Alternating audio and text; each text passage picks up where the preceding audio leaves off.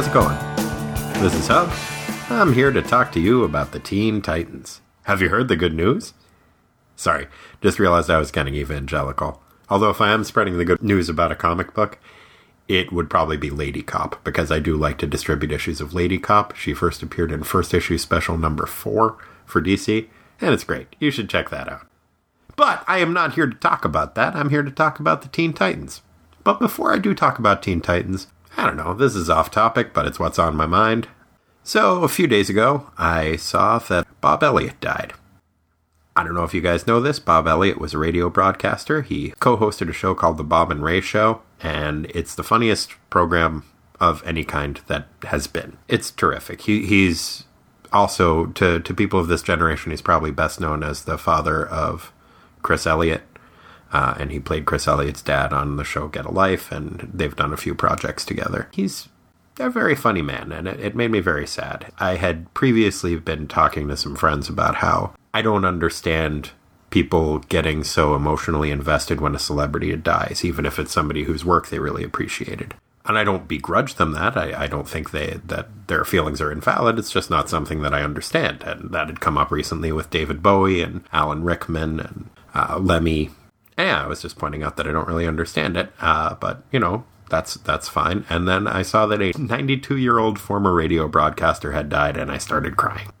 So, I guess I'm just telling you that I'm a hypocrite. But more importantly, I'm telling you, if you get the opportunity, and there's an internet now, so everyone has the opportunity, look up some of the sketches from the Bob and Ray Show. It's terrific. My personal favorite, although it's a little bit hard to find, is Mr. Trace, Keener Than Most Persons. Matt Neffer Boy Spot Welding King is great. The Low Jump competition is another really good one that they did. They're very influential and kind of unsung heroes of modern comedy, and I think you would be doing yourself a big favor if you checked them out. So, go and listen to some Bob and Ray. It's awesome. Now, on with the program. Today's synopsis rhyme is submitted by Rick Hansen. Thanks, Rick, I guess. In a moistened condition, a towel can fix this. Now rub yourself down while I read the synopsis. Teen Titans number 25, February 1970. Written by Robert Kanigher, drafted by Nick Cardy. The Titans kill a saint? Teen Titan roll call. Robin, Kid Flash, Speedy, Wonder Girl, featuring Hawk and Dove, and introducing Lilith. The Titans and Hawk and Dove are super freaked out as they hang out in a hospital's operating theater and watch a bunch of doctors say science-sounding words and perform surgery on an old dude with a rad mustache. After the surgery, the mustachioed gentleman calls the Titans over to his bedside and tells them that they shouldn't blame themselves. Then he dies. The teens are appropriately bummed out, and despite the recently deceased fellow's final imperative, they clearly do blame themselves. Sheesh, guys, way to listen. Some orderly tells them that they have to go down to the morgue, and whatever happens down there makes them feel even worse. Which I guess makes sense, seeing as a morgue isn't generally the sort of place someone goes when they're looking to cheer up. When they get outside, they run into a pretty red-haired lady named Lilith. The grief-stricken young heroes yell at her, and imply that the death of their rad-mustachioed buddy is somehow her fault as well as their own. Lilith disagrees with that analysis and tells them to fuck off. After she leaves, some kid asks Kid Flash for an autograph, but he's too bummed out to sign his name, so he breaks the kid's pencil, and he and the other costumed crybabies mope away. After dejectedly shambling a few blocks, the sulking superheroes decide to stare mournfully into the distance, and have a flashback to let us know what the hell is going on. Sort of. Turns out that last night, the Titans, in their civilian identities, went out to a discotheque where some scantily clad go-go dancers were dressed in a canary motif and dancing in giant bird cages. One of the feather-frocked females was Lilith, and from the inappropriate catcalls the male Titans hurled at her, a few things became apparent. 1. They find her very attractive. 2. Feminism had yet to really take root in the DC universe. And C. Despite all evidence to the contrary, for some reason, they believe her to be Japanese. Huh. Once she has finished her shift gyrating in an aviary, Lilith approached the incognito super teens and calmly informed them that she wished to join the Teen Titans. The confused crime fighters made a half-assed attempt to maintain their anonymity and insisted they didn't know what she was talking about until she correctly identified each teen's alter ego. The Titans were impressed but defensive and insisted that Lilith tell them how she recognized them. Besides the fact that Wonder Girl doesn't wear any kind of a mask and Robin's covers about 2 square inches of his face, Lilith told them that she just knows stuff. That's her superpower. And another thing that she knows is that night, the Titans would open the door for death. They asked her what that meant, and she said that's all she got. Our protagonists weren't so big on ambiguity, so they tell Lilith her power is lame, and no, she can't be a Titan. Then they leave the club. On the way home, the incredulous quartet of heroes stumbled upon a peace rally, navigating their way through a glorious sea of picket signs. Hooray! The teens made their way inside, where they found that the guest of honor was Nobel Prize-winning pacifist Dr. Arthur Swenson, the mustachioed fellow from the beginning of the story. He started giving a speech about how peace is awesome, but a significant portion of the audience disagreed with him and thought that peace was super lame. They booed him and threw tomatoes at his head. This infuriated the peace aficionados who, ironically enough, decided to physically attack the pro-violence segment of the audience. Not content to claim a moral victory, the pro-fighting faction responded in kind, and soon a full-blown Donnybrook was underway. Stepping outside to change into their costumes, the Titans ran into Hawk and Dove, who had been attending the rally, their respective allegiances falling along predictable lines. While Robin headed off to call the police, the 5 other newly costume-clad teens decided that the best way to resolve the situation was to wander into the fray and start punching and kicking rioters seemingly at random. That's a really good plan, guys. Sadly, this seemingly foolproof strategy had tragic results. One of Dr. Swenson's detractors pulled out a pistol, and as the 5 young heroes struggled to wrest the weapon from his grasp, the gun went off, shooting the acclaimed peacenik. Kid Flash rushed him to a nearby hospital, but as we saw at the start of this tale, his efforts were to no avail. We find out that when they were summoned to the morgue, the Justice League was waiting there to talk to the young heroes. Were the mentors there to console them and help them work through their grief and feelings of guilt? No, of course not. The League was there to stand around them in a circle and yell at them, telling them what disappointments they are. Quality parenting there, super friends. End flashback. Continuing their prolonged mope, the Titans and Hawk and Dove head down to the river to sulk dramatically in the rain. The teens are engaging in some quality self-pitying when Lilith shows up on a motorboat accompanied by a shadowy stranger. Although we cannot see the man's face, Robin apparently can, and recognizes him as one of Bruce Wayne's business associates, Mr. Jupiter, the richest man in the world. Wow. Things just took an unexpected turn. Mr. Jupiter has a proposition. He will use his fortune to train the teenage heroes to challenge the unknown in man himself, and fight not only crime, but also greed and prejudice. The Titans agree to turn their training over to the richest, and therefore most trustworthy, man in the world. Well, Hawk, Dove, Kid Flash, Wonder Girl, and Speedy do anyway. Robin decides to quit the team and go to college. Wait, what? The other Titans agree to undergo Mr. J's training, but only on the condition that they do it without their costumes or using any of their superpowers, because, well, I guess just because. They also decide that Lilith can be a Teen Titan after all. Hooray! The new lineup of Titans put on some gray jumpsuits and follow their new robot butler, Angel, into a weird glowing corridor that has a moving sidewalk. The end. Wait, what? Joining us once again is my good for many things brother, Corey. Corey, how are you? I'm well, and pleased to be upgraded. Well, you earned it. Thanks. Well, we'll see. So, what'd you think? I enjoyed this issue. The artwork was outstanding. What does that sound mean, Corey? It means that there was picket signs. Yeah, there were picket signs. And there was good use of picket signs. Yeah, man. They used them not just to protest, but they used them as weapons. Mm-hmm. It was a hell of a time. Whoa! That's how I felt about it. That's good. That's nice. That was an accident. I'm sorry. That's a very loud fake air horn. Well, it's true. Now, don't ruin the radio magic. It's a very loud, real air horn. Yep. So, one of my favorite picket sign things, too, is the irony of, I'm just going to jump right in. Yeah, no, go for it. And it's the scene in which Hawk, being his hawkish self, oh, he's such a dick! he's taking great joy in just beating up peaceniks because they like peace. Yeah. And he hates peace. He thinks it's for losers. Yeah, but what is more fun to me is that the pro-peace proponents are also just going in there fucking throwing haymakers. Oh, yeah. And swinging picket signs. It's a brawl. And just like, man, It seems like the pro-violence faction of the crowd has scored at least a moral victory at that point. Absolutely. In that the pro-peace people are just punching and kicking it. Fucking Teen Titans included. Yeah. And but the irony part too is like in this one panel where Hawk is just laying waste these peaceniks. Yeah. The one of the guys he's punching is holding a sign as he's like flying through the air getting knocked out that says "No fighting" or "Don't fight" or something. Yeah. Those are pretty good. That tickled me. The pro-violence group also brought their own picket signs to the peace rally.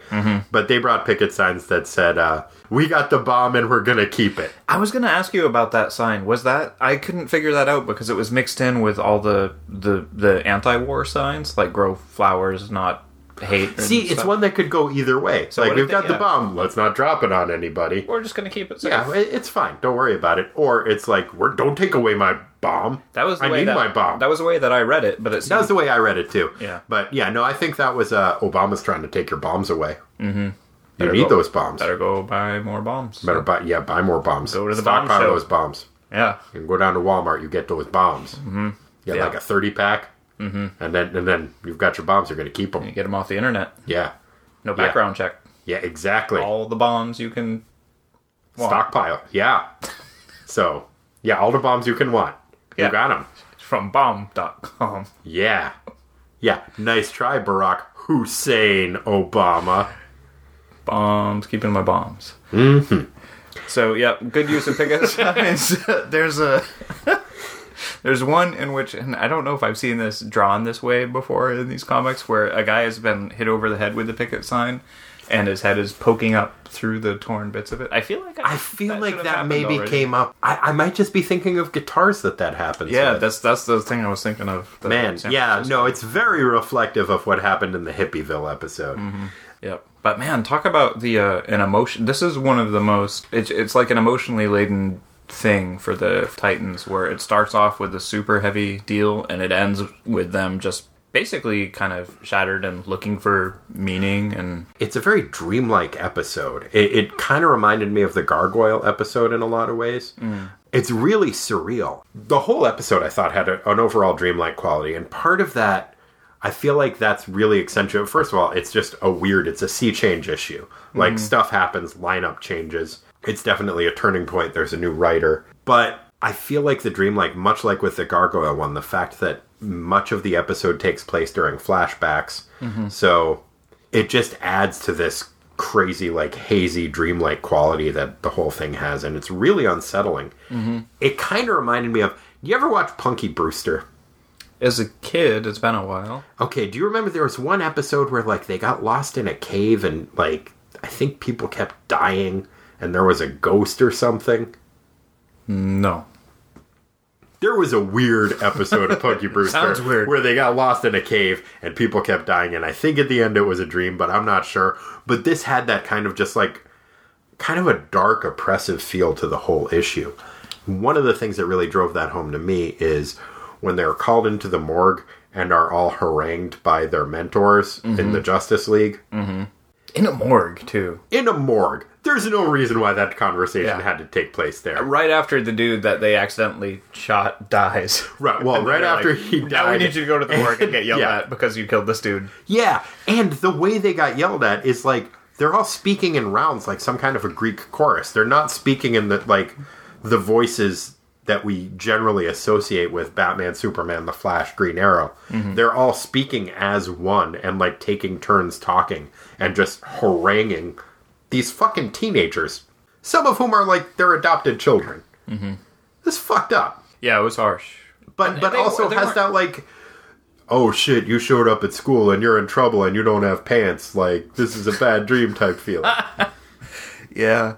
You know, and part of me, too, like, I associate that with the date. Like, this is the first comic that we've read that's in the 70s. It's the 70s, and it's almost like it's the hangover of, like, this dream of the peace and love of the 60s, and, you know, the psychedelics are wearing off, and the there's that aspect of it, but I think it's the more... Quaaludes are kicking in. Yeah, this might be the first lewd issue. I kind of feel different. I feel like it's almost more the writers are trying to now cash in more on the, like, oh, they it's just caught up with them that the hippie stuff is taking place. Because there's the whole thing where, like, Dr. Svensson gets shot, but it's because he's at a peace rally. He's got this sign behind him when he's speaking that says, love plus peace equals life. Mm-hmm. And there's that kind of, like, a hippie tone to it. And also the fact that the Teen Titans are, under the tutelage of Mr. Jupiter, are going to take a different direction. Not just fight crime, but also fight prejudice and greed and race riots. So I had a question about that too. That is Mr. Jupiter a known entity in the DC universe? This is his first entry into the DC universe, but he does stick around for a while, and he does in fact mentor the Titans for a while. Because I didn't recognize him, and they were like, everybody's like, oh shit, it's the richest, he's the richest man in the world. Yeah. Everybody knows him. Right. Like, even though he's like a shadowy figure who, you know. Yeah, I didn't trust him right away. No, I'm still don't. I'm on no, the fence. he's entirely Kind of creepy, actually. He is. So later on, I don't think you were reading comics at this point. This is actually just a few years ago when they did the DC Countdown, and they killed off my favorite character, which is Blue Beetle. The main villain of that was a multimillionaire named Maxwell Lord, who had previously been the benefactor of the Justice League in the 80s. The original plans for the series were to have the main bad guy be... And so that was a thing. There were plans for him, and he was an entrenched character. They decided not to go with Mr. Jupiter because I don't think many people remembered who Mr. Jupiter was. It's a hell of a name. It's a really good name. And you know what else I like? Okay, he's the richest man in the world. Mm-hmm. He almost certainly has at least one honorary degree. Mm-hmm. He doesn't insist that he be addressed by it. Mm-hmm. He doesn't have to be like Dr. Jupiter. Yeah, Dr. Jupiter, because I'm sure he's earned the title Dr. Jupiter. Yeah. Like, earned, I have in air quotes. Sure. He's donated a few buildings to a few universities. They're going to make him an honorary doctorate. So is that a common thing for like a group of heroes to have a rich patron? Or is it more common not really for them that to just common? I just named wealthy? The only two that I can think of. Okay. Yeah, because I never heard of that really.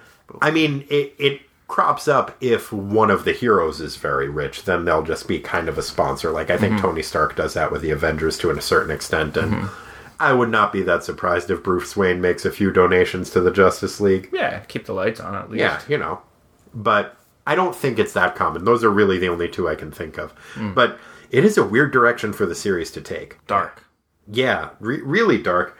Wonder Girl cries a lot. Wonder Girl cries pretty much the whole issue. And part of that is, it's beautifully drawn. It's a very emotional issue. Yeah. Really, all the Titans should be crying. They're just moping, but they're men, so they're not going to cry. Yeah. Part of that, Bob Kanigher he's the writer who took over. I liked this issue a lot, and that surprised me because mostly about Kanigher, his reputation that I know it is of the work that he did on Wonder Woman, and the work that he did on Wonder Woman was not good work. It was very regressive and kind of had her going back to, he wrote her in the Silver Age and had her being a very kind of anti-feminist type of hero for, he undid a lot of the work that the Golden Age had established Wonder Woman as being pro-woman, pro-feminism, and then he wrote her as being kind of man-crazy and trying to trick Steve Trevor into marrying her and stuff. And then he took over the series after they had the new Wonder Woman and kind of went back to form with that. So I think that's part of why he has Wonder Girl crying a lot, is because he views ladies as the weaker sex. But, that being said, it's a fun issue. Here's one thing, though. Do you think Lilith is supposed to be Asian? I was going to ask you the same question. Was there perhaps a miscue on the hair color? I don't think it was that. I don't think it's anything that benign, and I may be ascribing sinister motives to this, but I think that he wrote her as an Asian character because, hey, she's enigmatic. Of course she's Asian. And I think it was an editorial decision that was just like, no, let's make her white. And so I think that was like a last minute, like, let's switch this around. Yeah, no, there's some total, like, Orientalist. Well, she's described as the enigma of the East and lips of polished jade. But she's like, which would mean green, right? Yeah. It's weird. You know, green lips like Asians have. Yeah. I don't think Robert Kanigher has ever seen an Asian person. Maybe that was part of the confusion. And then Nick Cardy, who, incidentally, the art in this issue is gorgeous. Nick Cardy's been doing the art for a while on this, but He's inking his own work here, which he hasn't been doing lately. It's, I think, mostly been either he's been inking Gil Kane or vice versa. And it's great. It's very cinematic. It works really well. Yeah, I had this book for a while that was it was like promotional posters from a lot of the exploitation movies in the 70s. Oh, totally. And there's that real like lots of depth in the images, and like you said, dynamic, and it's very like kind of graphic designy almost. Yeah, I think you were saying it looked more like storyboards than a comic book in some places. And I can totally see that. I am all for it. Yeah. That looks super cool. So, what do you think Dr. Swenson was going to say when he said, "Don't blame yourselves. You were victims of your own shit." I wanted him to say that, or just like stupidity. Like, I feel like there was going to be... They all seemed to assume that he was about to say superpowers, which is a hell of a fucking stretch. Because he didn't know that they were the Titans at the time. Oh, no, he did. He knew that they were the they Titans. They had changed into their clothes. That's when right. And then, Kid right. Flash had ran them all to the hospital in the backdraft of his running fast. Yes, I had a moment of temporal discord there. Forgive me. It's quite all right. You are forgiven. But yeah, I think he could have been saying you were... I really think it seemed like you were don't blame yourselves. You were the victims of your own stupidity. It's like, oh, burn, dying dude with an awesome mustache. Yeah, almost kind of like reminded me the way he was drawn a little bit of like a chubbier, happier Kurt Vonnegut. Oh, totally. Yeah, he had that like maybe almost a Mark Twain looking vibe to him. Yeah. But yeah, clearly I think modeled on Albert Schweitzer. But yeah, a very distinct look to him, and never more so than when he is floating like a Jedi ghost in the background after he's died and they're all just sitting around crying. Man, you got to pick somebody to accidentally kill like a Nobel Peace Prize winner. It's like, well, and they all 5 of the teens had their hands on the gun. Yeah. As it went off. That dude must have been so fucking strong. You think it was like did they have angel dust back then? Was he supposed to be on angel dust? Oh, probably. Like he just punched out a police horse and now he's just like wandering around a peace rally with a gun. Looking for trouble. Yeah. Well, he found some. Sheesh. Yeah, Hawk and Dove got in there too, like literally all of the all 5 of everybody except for Robin, who is outside signaling the police. So why is he so mopey? He still feels like that's part of the team. He should have been in there. I don't know. Stopping him. Hey guys, don't grab that gun. Guys, no. Just let him shoot. Let nature take its course. It's fine. It's his right as an American. Mm-hmm. Yeah. But they don't really have anything to feel guilty about is the thing. Their superpowers didn't play any role in the dude dying. Like, they tried to stop him from shooting a gun, and they failed. And what is the lesson there, too? It's like, okay, so if you and your 4 friends are somewhere... Okay. And a bad guy pulls out a gun and is about to shoot a good guy. Right. Should you, like, quickly draw straws? Or just be like, like, hey, Bob... Oh, so you think it was a lack of teamwork issue? That if it had just been one of them... Well, what's the message? Like, do you... Don't try and stop the shooter, or the guy's going to get shot anyway? Or... Well... What? I think that really where they erred here was that when they saw that things were starting to get out of hand... Their plan was just to wander into the crowd and start punching people at random, depending on their own political preferences. I don't see the problem. Yeah, me either. But that's Bob Koeniger for you. Oh, jeez. You know what was awesome, too, just like kind of an aside, is when they're in the alley getting changed. I didn't realize that Kid Flash's uniform pops out of his ring. Yeah. That's what both was going him and on. Flash. Yes, no. He has a ring that has a compressed uniform in it. That was so cool. Yeah, when he opens it up, then the uniform pops out and he puts it on. Can you imagine that, like, for a suit or something? Or just to fuck with people? No, like, just no, the ring suit, I didn't realize that hadn't come up yet. No, it's awesome. Yeah. I totally want a ring suit. Yeah. Or a suit ring. It is, that thing is drawn oddly, though, because, like, clearly Hawk and Dove are going to change into their uniforms, but... They change, like, magically, though, don't they? They change magically, but the way that it's illustrated in this, it's just, like, half of their faces in the uniform, half of their faces in civilian identity. Mm-hmm. And they clearly went outside to go change, so they wouldn't be seen changing. And I think they were just like, oh, shit, how do we draw that? I don't fucking know. Just make them, like, half. Half and half. Yeah, it's fine. Yeah, and then they all recognized each other and were like, hey, you guys are superheroes? Oh, you're superheroes? It made it look like they knew each other and they in their civilian identities, and they don't. Mm-hmm. But they will now. Yep.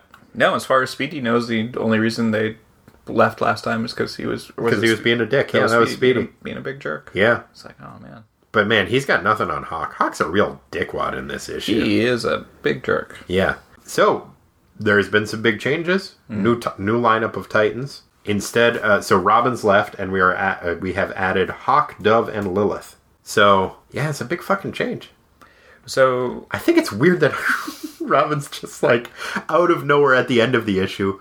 Much like the writers of Teen Titans seem to have trouble with goodbyes, because they don't set up any preamble to it. The same thing happened with Aqualad, where it's just like, end of the issue, like, oh yeah, I'm going to go to college.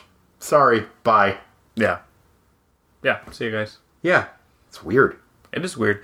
And to the way that it ends, you expect the next issue to be following the Titans that went with, I almost call him Dr. Jupiter, because that sounds pretty awesome. Yeah.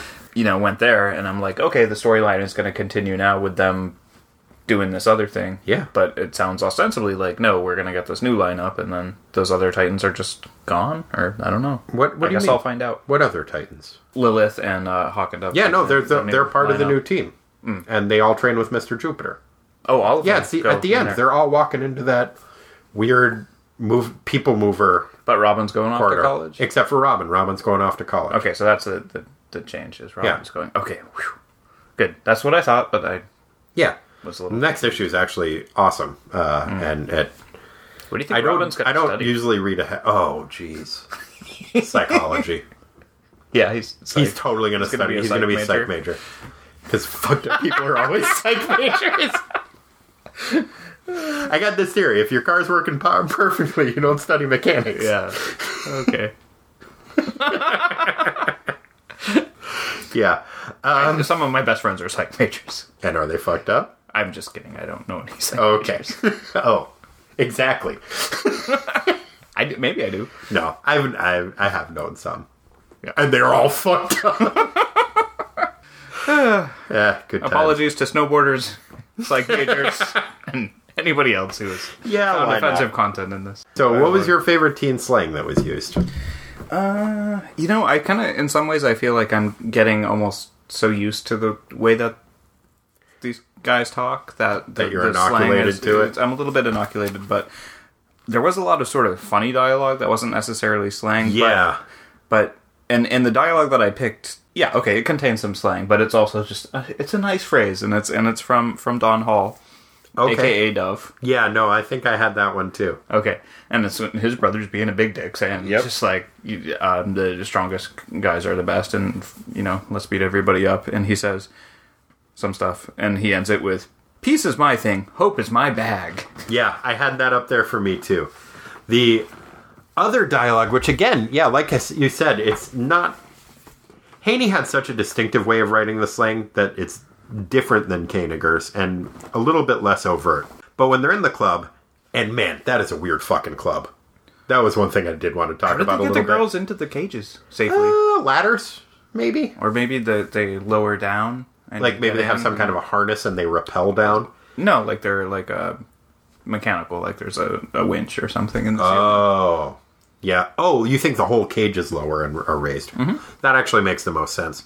They put a lot of thought into this. It's basically they're hanging out in this club that's in this giant like airport hangar type environment that has bird cages that has scantily clad ladies dressed like birds in them go-go dancing. Canaries, right? Because it's the Canary Club. Canaries, yeah.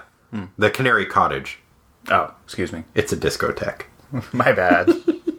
But because cottages are the right, most so disco of all. Lilith has just gotten out of her shift of shimmying at the Titans, and she said like, "Hey, just thought I'd come and talk to you because you're Teen Titans." And they're like, "Well, what are you talking about?"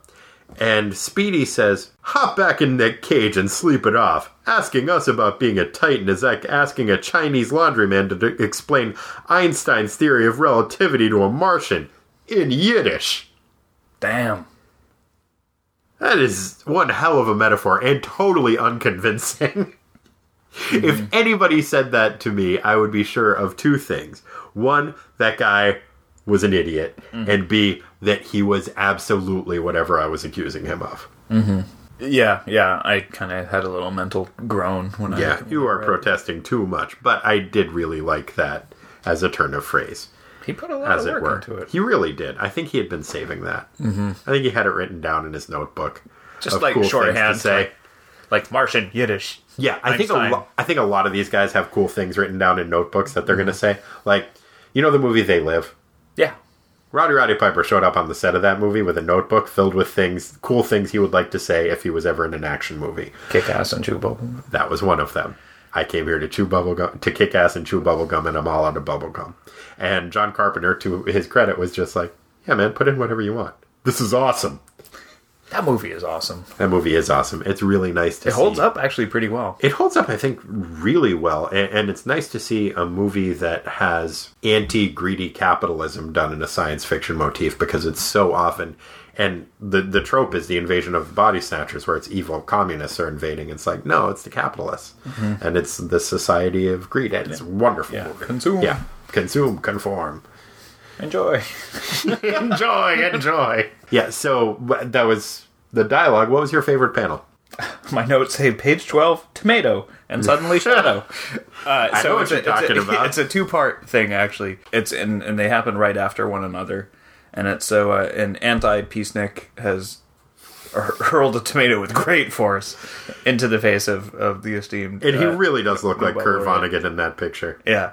And then the panel immediately to the right of that is, so somebody throws a tomato and then some hooligan shuts off the lights to start panic. And it's the scene where the Titans are talking to each other once the lights have gone off. And it's all like black and gray. And, yeah, it looks like a blue. Beatles album cover, kind of. It's super cool looking. Yeah, no, that is really and it goes cool. from like goofy and hilarious and colorful to like dark and like really graphic-y. And I just very much enjoyed that. Whole page, actually. That's really well done. My favorite is when Lilith is gyrating in her cage and the Titans are sitting at a table. Wonder Girl is sulking. Wonder Girl is sulking because the boys are paying attention to somebody else. And this is actually right after... She's been dancing with Speedy, and this was a runner-up for my favorite slang dialogue, because as they're dancing, he goes, I dig you, Donna. Likewise? A little insecure, right? Totally. But she's like, you know it, and she looks like she is having so much fun dancing. She loves to dance. Yeah, she really does. But then they're sitting at the table, they're watching Lilith dance, and it's a very nice picture of Lilith gyrating in her cage in her canary outfit. Yep. But it is the dialogue that sells it to me. Because as she is dancing, the announcer is saying, and now presenting the enigma of the East, Lilith. Robin says, wow, I'd sure like to unravel that enigma. Kid Flash says, spicy, spicy. And Speedy says, a dish of sukiyaki. Yeah. And Wonder Girl says, humph. It's weird that they tried to make her Asian. It makes... That panel, I think, would have been a lot more upsetting to me if she had been Asian. But then it's just kind of confusing. Like, when I've been working as a bartender, during day shifts, it seems like more than anything else, if I've had to cut people off, I have been called a number of racial slurs that do not apply to me. And the fact that it's just... It's like, wow, you are a confused man, and you are not making me question my decision to cut you off. First of all, I don't like your racism. Second of all, it doesn't apply in this situation. Right. And so that's one of my favorite panels. That's interesting, because that panel is almost like it's your favorite because of the goofy dialogue that supports it. Yeah. It is nicely drawn. But it is also very nicely drawn. And actually on the... It's very pretty. She's a pretty lady. Yep. She's a pretty red-haired lady who is not Asian. Nope. But the on the page before it, it's... The Titans and Hawk and Dove are all just like looking very, very upset, and the ghostly image, like the Jedi ghost image of Dr. Swenson, is looming over their shoulders. And the dialogue in that supports the panel as well, because the way that they're mourning, it's supposed to be poignant, but it's pretty goofy, just how over the top it is. Kid Flash is saying, I can race around the Earth in a second, but I'll never be able to escape his eyes. And Speedy says, they're sharper than any of my arrows. Yeah. And he just looks really sad as he's like, "Why did you let me die, Titans?" Mm-hmm. Yeah, that when Speedy said that too, it's just like, "You were victims of your own silliness." oh. But yeah, that bit of dialogue makes me think like, oh, Speedy, you're not the sharpest. Like, He's not as sharp as his arrows. he's not the sharpest arrow in the quiver. That's true. Well, I think he tries to make arrow metaphors fit every situation, and there's a lot where they just don't. His mini crossbow is pretty sweet, though. He does bust out a mini crossbow that he starts shooting protesters with. Well, only because it will turn them into... He's got inertia arrows in it, which I would like to see the science behind those. And how that turns people into... What did he say? Like, stiffly starched versions of themselves or something? Yeah, something like that. That's weird. Yeah. Well, it's a good arrow. Inertia. Yeah. Pass it on. Look it up. All right. So, who is your favorite Titan? I'm gonna go on this one with Kid Flash because other than the punch fest at the protest / peace rally, you know, there wasn't a lot of real kind of superheroing going on. And he did make an updraft by running very quickly. He did. And that brought not only the Doctor, but all of the Titans along with him to the hospital. That is some serious shit, man. That's a powerful He's going kid. very fast. Yeah. He can go, and that's why it's a little bit surprising that he couldn't get to the gunman in time. Or race in front of the bullet and pull the bullet out of the, you know? Any of those things. Right. My favorite Titan is Lilith.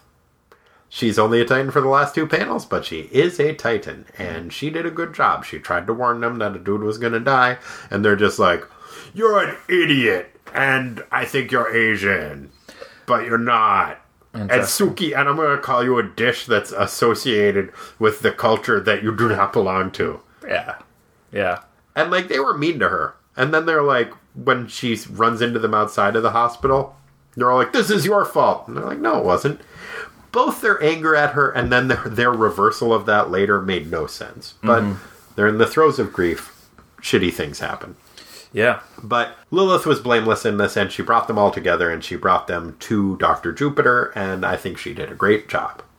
Okay. I'm proud of Lilith. You know who I'm not proud of? Kid Flash. You know why? Why? When that kid wanted an autograph, he tried to sign it, and then he just broke the pencil and didn't explain himself and walked away, and all of the other Titans followed him while the kid's just like, guys, why isn't somebody signing this shit? Yeah. Okay. The way that I read the panel, and I may be remembering it incorrectly, is the kid came up to him and he's like, I totally don't want to do this, but I'm going to do it because I don't want to let this kid down. And he's so overcome with grief and other emotions from having accidentally killed the Nobel Prize guy. Yeah. The pencil just snaps in his hands as he's trying to write. It's not like the kid comes up to him and he's like, snaps it in his face and throws it at him. It's like, fuck off, kid. I'm pretty sure that's the way it happened, though. I think he snapped the pencil in half, threw it at the kid, called the kid fat, pushed him down, and then they all walked away. Okay, that's on page 5, and he's trying to write it, and he's like, I just can't do it. See what happened? The pencil broke in my hand before I could sign my name. And he looks kind of horrified. I think he just broke the pencil and then said that like, "Why are you hitting yourself? Oh, look at this. What just happened? Oh, that pencil just broke in my hand. Guess I can't sign this." The kid in that panel, the kid looks like that's what happened. Yeah, he does. And the way that the kid's writing to it reminds me, you know those repurposed G.I. Joe PSAs where the guy puts that hilarious dialogue over it. It's like the kid's drawn like one of those guys. Oh, what? What are you saying? Yeah. That's, man, a lot of great stuff happens in this issue. Yeah. And the next issue is one of my favorites. And just so you know, I don't know if any of you have been listening to, I've been posting a podcast a day about the premiere of a black superhero over on the Traveling Through the Bronze Age podcast that I do. There's going to be a crossover because the next issue of the Teen Titans does introduce a black hero. So, if you don't want spoilers, you might want to skip the Teen Titans 26 one. Or if you do want spoilers, make sure you listen to it. But in the next few days, I'm going to be posting that one. And then tune back in here and we'll discuss it more in depth next week. Yeah, it's a really good issue. Sweet. Yeah. I look forward to it. It's pretty cool. Yeah, well, thank you all so much for listening. Was there anything else you wanted to add about the issue? I could talk about it for hours, but I think we've covered it pretty well. All right, then there's only one thing left to do. What's Aqualad probably up to? I was afraid you'd ask that. After last week's attempt to tie him into the historical context of the times, I struggled with that.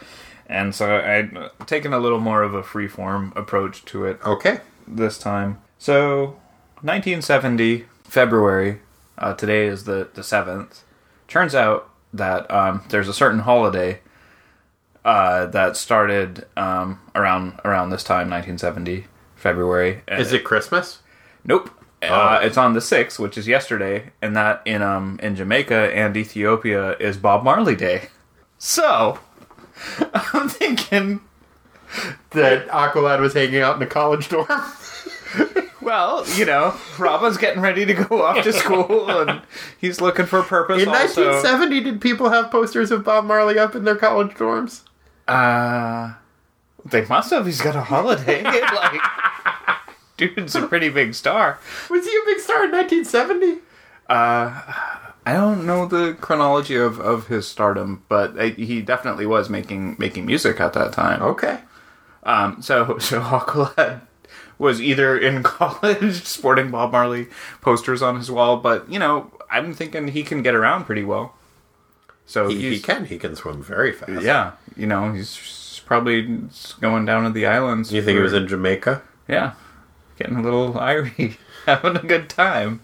Okay. I can't tie it to any. I wanted to do what I did with Hendrix, where I'm like, oh, he had this merman song that's perfect. Yeah. So Bob didn't have any of those that I'm aware of. No. So I'm just gonna say there, maybe he tried to maybe Stir It Up was about some soup that Aqualad made him. Why don't you tell me what you think? He went to a water park.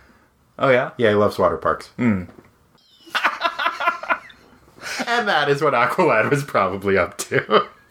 Water parks are fun. Yeah, no, I know. He knows. Yeah. Imagine how much fun they'd be if you were Aqualad. He loves that shit. Do you think he shows off? Oh, yeah. Yeah, he does flips. I'd probably have some of his octopus pals, juggle him. Has more of his finny friends show up. You seen that video of the octopus attacking a crab? Jumping out of a tide pool and grabbing the crab? No, but I saw one eat a shark. What? Yeah, it's fucking rad. Octopuses are the best. But, a small shark. I think it's a 6 foot... It was at least a 4 foot shark. And it just grapple the shit out of it? Yeah, it just its arms came out of nowhere and it held the shark in place and suffocated it because the shark couldn't move forward. All right. It was fucking awesome. All right. Octopuses. Pass it on. That's been our episode of Teen Titans Wasteland. If you would like to contact us, please feel free to do so. I would love to hear from you. We've gotten some very nice emails in the past few days. The email address is ttwasteland@gmail.com. And if you would be so good as to leave us a review on iTunes, a positive one, golly, that'd be nice. And, most importantly, tell a friend. Have them start listening to us, because we want to grow this family of listeners that we have. Because, we're family. Yeah, and for those of you who have given us feedback, either through the Facebook or the email or wherever, it's awesome. Yeah. Please keep it coming. It totally is. Thanks, guys. Enjoy. Spicy. Sukiyaki.